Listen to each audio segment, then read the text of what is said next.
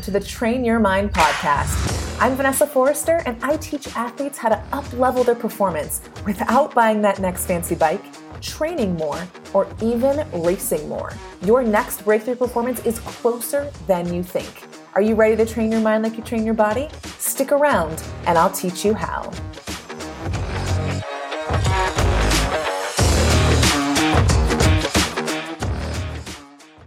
Hi all, welcome back to the podcast. Okay, I have two things that I want to share before we get into today's topic. The first is a bit of a follow-up from last week's episode on session priming. So the way I approached explaining that episode was from what I often see in my mental endurance coaching. So how it shows up is usually in a not very useful form, right? The negative session priming. And what I taught you in that episode was how to move from the negative default session priming that may be happening inside your brain without you even knowing it to a more positive and useful, intentional session priming. Okay. So the idea though is still the same. It's to be aware of the state in which you are starting your training sessions and how that impacts the session, right? You get to decide how you want to prime your mind and your body before a session. Okay, so I just wanted to follow up because I actually got a follow-up question. And I always think that if one person asks me, there's likely like 10 others that have the same question. So I want to take the opportunity here to clarify. Okay, and the other thing is an invitation. I am hosting my next free mental endurance coaching call on Tuesday, March 8th, which is the day after this episode is released. I love hosting these types of calls because you all get the chance to experience my mental endurance coaching live. So for this next call, I will be diving deeper and teaching on the concept of micro quitting, and then I will open it up for coaching. Okay, so come get coaching on what you struggle with. I have gotten so much great feedback on how a single call just like this has led to almost immediate breakthroughs in training. And that is what I want for all of you. So plan for it. Tuesday, March 8th at 4 p.m. Mountain Time, 6 p.m. Eastern. We'll meet on Zoom. And so a registration is required to get the link. And you can find the registration link in the show notes. All right, let's get to today's topic, shall we? I titled this one, Thoughts About Your Coach. And it's a bit of a look inside my own brain, actually. I'm going to take you into my brain, show you kind of what went on inside there as far as my relationship with my coach, and tell you how I self-coach my brain, not my training, my brain, how I self-coach my brain to have a better relationship with my triathlon coach. Because I went through this period where I was seriously considering switching triathlon coaches, but it was for all the wrong reasons.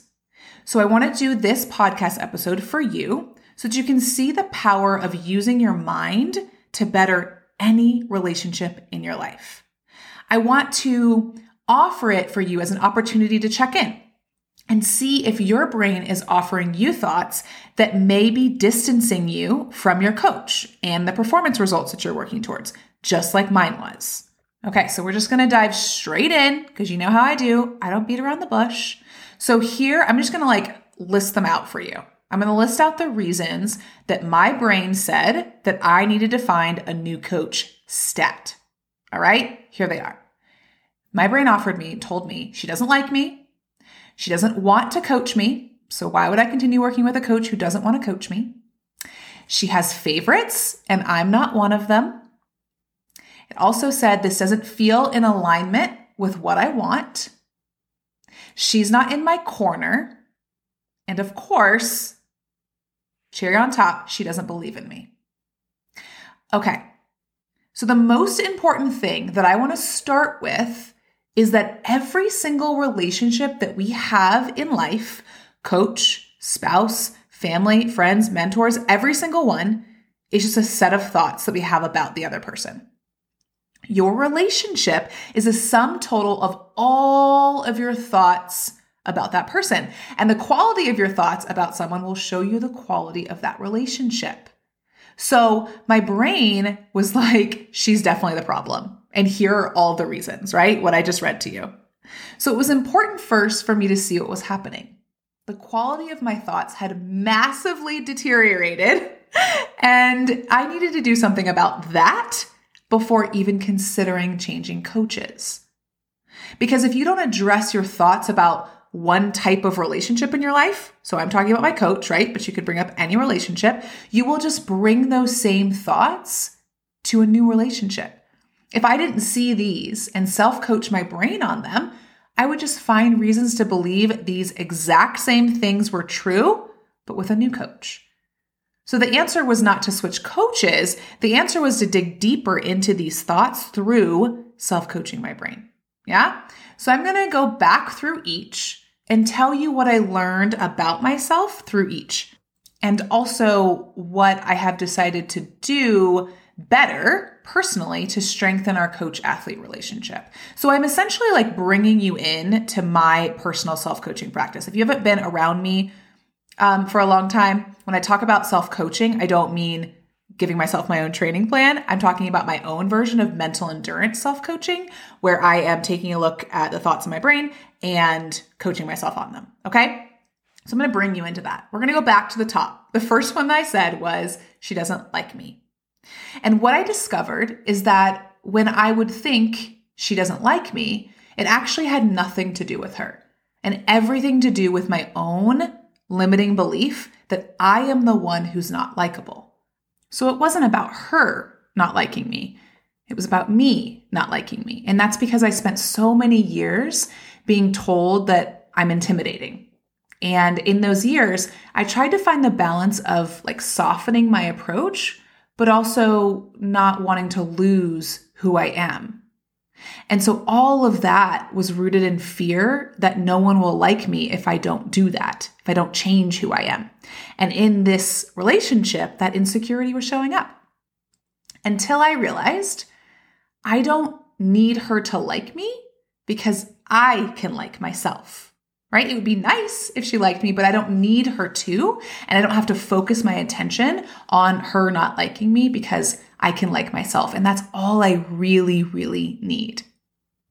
The other part, I think the most important thing here, is that her liking me has nothing to do with how I show up to my training, right? I don't need her to like me for me to show up with my best in every single training session and to give my best, because her also not liking me has nothing to do with the performance results that I create. That's on me, not on whether or not she likes me. Okay, that's number one. Number two, she doesn't want to coach me. So why would I continue working with a coach who doesn't want to coach me? And by the way, none of these were from her. These are all in my own brain. Okay. She said none of this to me is all in my own brain. So this one is similar to the last one in that it was coming from my own insecurity. But the other part of this one is seeing her, my coach, as whole and capable of making decisions in her best interest. As in, that's her responsibility, not mine. So if and when the time comes that she doesn't want to coach me, I trust that she will let me know and we will part ways, right? And if that happens, I will be okay. Until then, I will operate from the assumption that I am a valuable part of her athlete roster because that serves me in the highest way possible. Okay, the third one. She has favorites and I'm not one of them. So this one kind of blew my mind when I was coaching myself through it. Because I came to the realization that as humans, we naturally have preferences and biases, right? That's not a problem. She's allowed to have favorites, turns out. And if I expected her to not have favorites, that actually says way more about me than her. And most important thing, me not being her favorite has nothing to do with me or my performances. And the flip side of the same coin, if I were her favorite, that would also have no bearing on my performance results either, because I am in control of those, not her. Being her favorite is not indicative of my performance results. My thoughts create my own results, not her thoughts about who's a favorite. Okay, did you get that? All right, moving on. Number 4, this doesn't feel in alignment with what I want. So in alignment with what I want, in quotes, right? That's my brain's way of asking, are you getting the growth that you seek? And that question was an easy yes, because I know I'm always committed to it.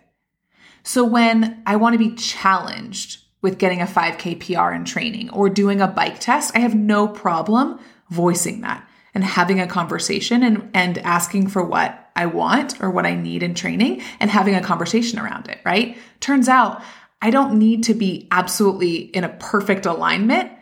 I just want to grow and progress. And when I make it an open, communicative, is that a word? Environment, then it makes it available to me. And that's what I really want. Okay, number 5, she's not in my corner. I realized quite quickly that she was only, quote, not in my corner when I was using her words or actions against myself. Okay, so when I stopped doing that, I started seeing that she was in my corner the whole time. Period. That's it. So notice if you're also doing that. If you're believing something like I was, she's not in my corner, and then looking for evidence to prove that true, instead of stopping and seeing it in a way that serves you, she was in my corner the whole time. Okay, and the final one, she doesn't believe in me. Here's what I realized, recognized, found out, coached myself through. Her not believing in me had absolutely nothing to do with her, of course, right? Again, it highlighted where I lacked strong belief in myself. I was looking for ways to blame her instead of shining the light on myself and where I had work to do to believe in myself more. This was the strongest reminder that I needed, that it's my job to believe more than anyone else. Her belief in me does not create my results. My belief in me does. So like I said before, my brain said that these were the reasons I needed a new coach. But spoiler alert, I didn't change coaches, and I didn't ask my coach to change who she is or question her on any of this. None of that needed to change because I took ownership and saw where my brain was using this relationship to create a barrier to performance. So I want to offer for you to consider, are you feeling resentful or insignificant or withdrawn from your own coach? This could be a really good time to analyze your own thoughts and see how your brain is creating every single one of those experiences. If your relationship is just a collection of thoughts, like I told you before, what are the most common thoughts you have about your coach? And are they serving your highest growth and performance potential? Let your coaching relationship expand you, but only after you take ownership of the thoughts that you have, right? Your side of that relationship. Let this be the best power play that you can make in the pursuit of your own performance. All right. That's it. You might have to listen back to this one. There's a lot in this one in a short, compact amount of time. All right. I'll meet you here next week.